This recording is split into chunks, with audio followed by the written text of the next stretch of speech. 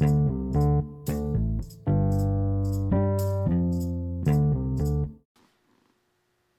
welcome to the Prophetic Angle. This is Pastor Rick Bowen, and I'm just going to get right into this because I'm going to try to make these episodes short and sweet. It'll probably wind up being at least 15 minutes, but hopefully I can cut some of them down to 10.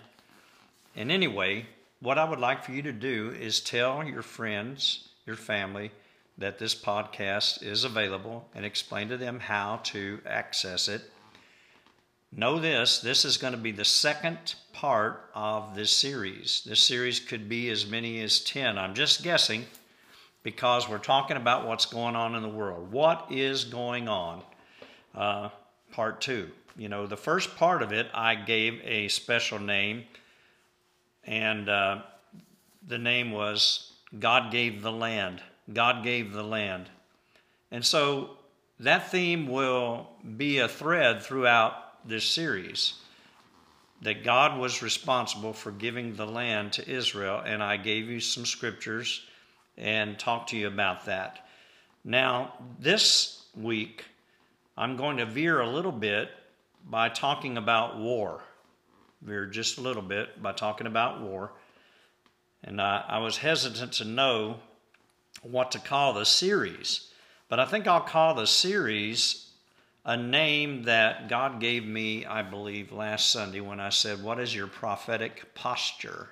What is your prophetic posture? So if we're going to call the series Prophetic Posture, this would be Prophetic Posture Part 2, but each episode will have its own subtitle or its own name, so you can, when you're searching, those that are searching can find if they're interested or not, hopefully based on the title that I give it.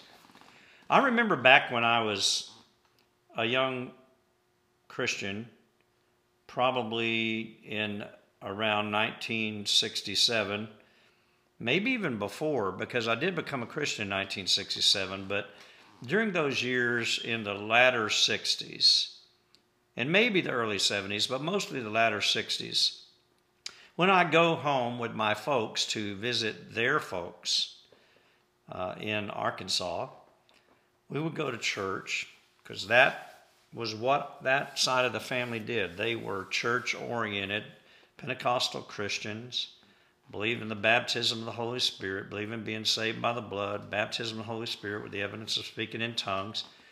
And I would sing. My cousin would sing. She and I were fairly close in age. And sometimes we'd sit together in church and we'd sing loud. You know, song service was something we enjoyed, and we liked to sing. We learned to harmonize during that time.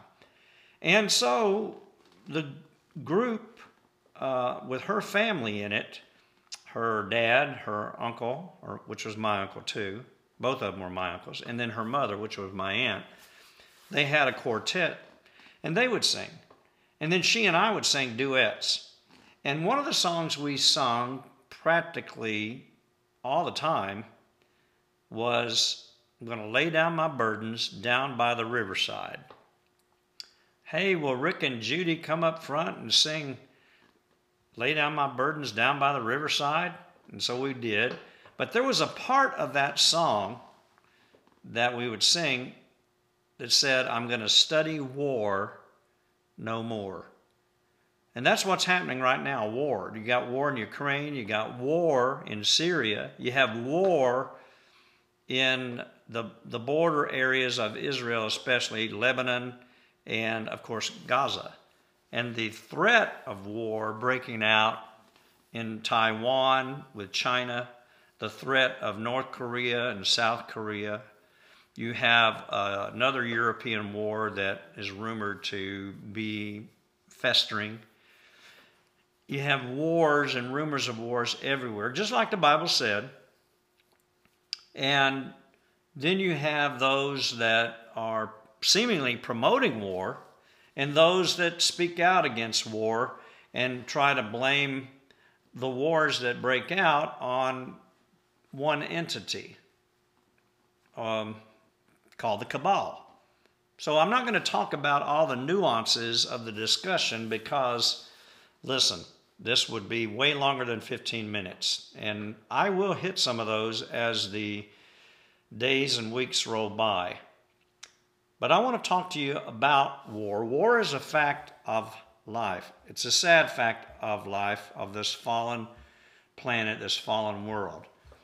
But according to the book of Isaiah, chapter 60, I want to read you some verses from that to try to help propel forward the explanation of what's going on today, especially with the nation of Israel.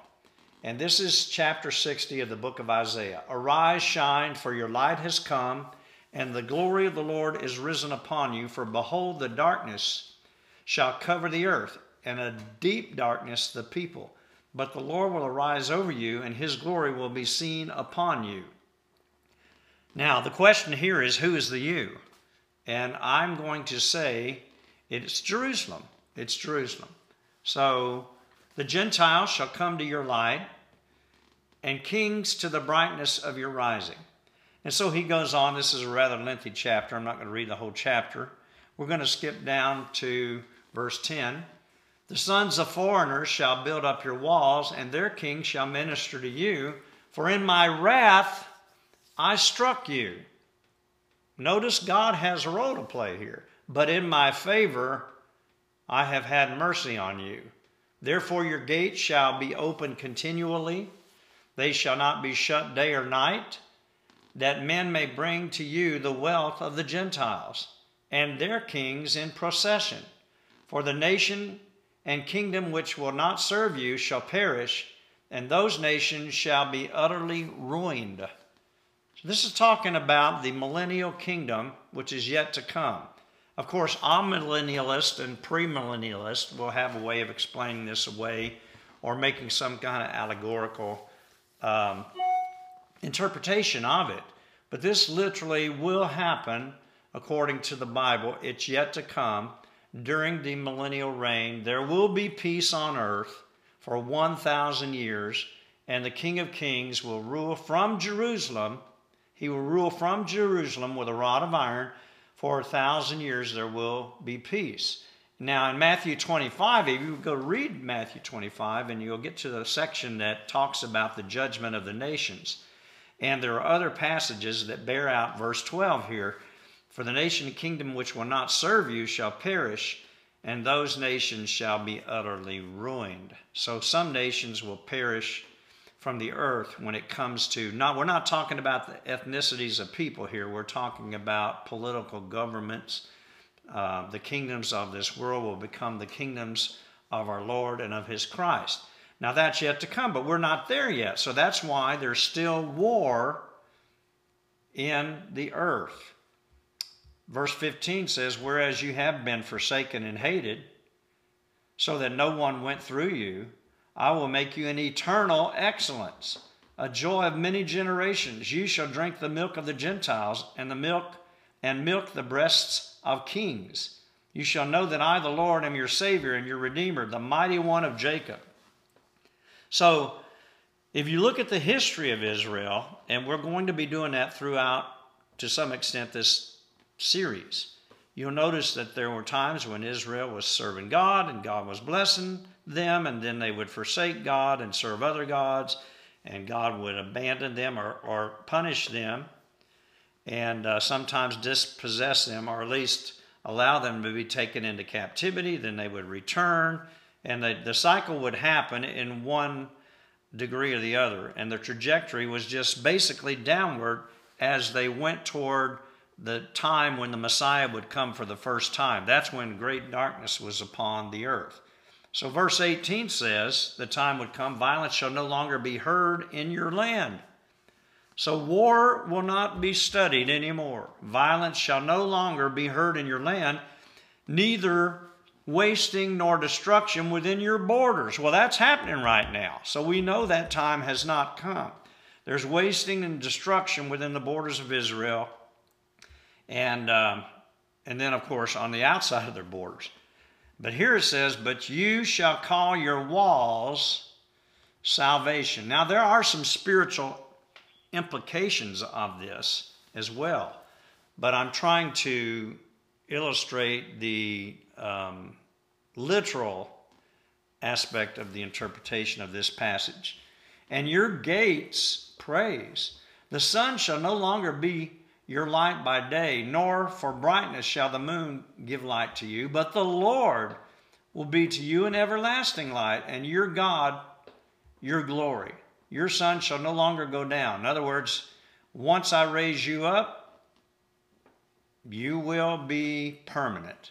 Nor shall your moon withdraw itself, for the Lord will be your everlasting light, and the days of your mourning shall be ended. Now they're mourning right now, but there's coming a day when the mourning will be ended. But you could see that God is prophetically, through the telescope of history, showing the ups and the downs, the back and the forths, the sin, the forgiveness, the saviors, the judges, the kings, the Messiah, and then, the age we're living in, the church age, and how all the controversy has taken place. What happened with the temple in 70 AD, go to Matthew 24, Luke 21, Mark 13, and what's happening now in the interim period, 1948, all the way up till today, 1917, if you go back to the Balfour Proclamation, 1948, 1967, 1973, all these critical times in history, and now we're living in one of the most, if not the most critical time of history. And all of these times I mentioned, to one degree or the other, there was violence, there was war, as there is today. But that day is going to be over with in the future. There's some things that's going to happen. And some of you are familiar somewhat with eschatology, so you know some of the events leading up to the millennium. The days of your mourning shall be ended. This is verse 21. And your people shall all be righteous. Now, we know they're not all righteous now. If you're talking about Israel, there are probably, in the 8 million people there are probably, and this is only a real rough educated guess based on what I last heard, but tens of thousands, and I'll just go ahead and be a little liberal with my estimation, if you please, maybe 100,000 Messianic Jews and or Christians in Israel. I don't know the number. I'm trying to give you the idea that most are not. Most are not even religious. You have the Hasidic Jews, you have the conservative Jews, you have the Reformed Jews, and you have, those are the ones that subscribe to believing in God. But then you have the atheists and the secular Jews, which don't believe in God. Many of them don't believe in God. And so obviously a lot of things are going to happen in Israel itself. There's going to be a cleansing and a purging that's going to happen in Israel. I'm talking among the population of that nation before this promise is fulfilled, when it says in verse 21, also your people shall all be righteous. They shall inherit the land, look at this, forever. The branch of my planting, the work of my hands, that I may be glorified. A little one shall become 1,000, and a small one a strong nation. I, the Lord, will hasten it in its time. So we're living in that time. Time is speeding up, in a sense. It seems like it. Things are happening fast. You wake up one morning and war has broken out, and you wonder if there's going to be an end to it. You wake up the next morning or the morning before, and the Speaker of the House has been, vacated. He's been vacated. Now they're trying to find a new Speaker in the House. And every morning you wake up, you look at the headline, something else. Time is going fast. So the time for the peace, when we'll study war no more, that will come, but it's out there in the future. So in this series, as we continue to talk about this land that God told Abraham his descendants would possess, and then he says here, there's going to come a time they'll inherit the land forever. So many of them, as to particular specific people, have been in and out of the land. They've been in Babylon, they've been in Assyria, They've been scattered all over the world. And then in recent decades, since 1948, even before, they've been coming back to the land. So now there's, upwards to 8 million people in a little nation about the size of New Jersey. So I'm going to wrap it up right here. I look at the clock. It's 15 minutes and 9 seconds. And I hope you've enjoyed this episode. But please listen to the first one and listen to the next one and continue to follow this series so that you can understand what is happening today. Thank you for being patient with me and allowing me to try to type as many loose ends as I possibly can. Hopefully I'll answer more questions than I provoke. And if I provoke questions, hopefully I can answer those too. Father, thank you that you are the answer. Jesus is the answer for the world today. Let everyone in my listening audience receive you as King of Kings and Lord of Lords and Savior of their life. In Jesus' name, amen.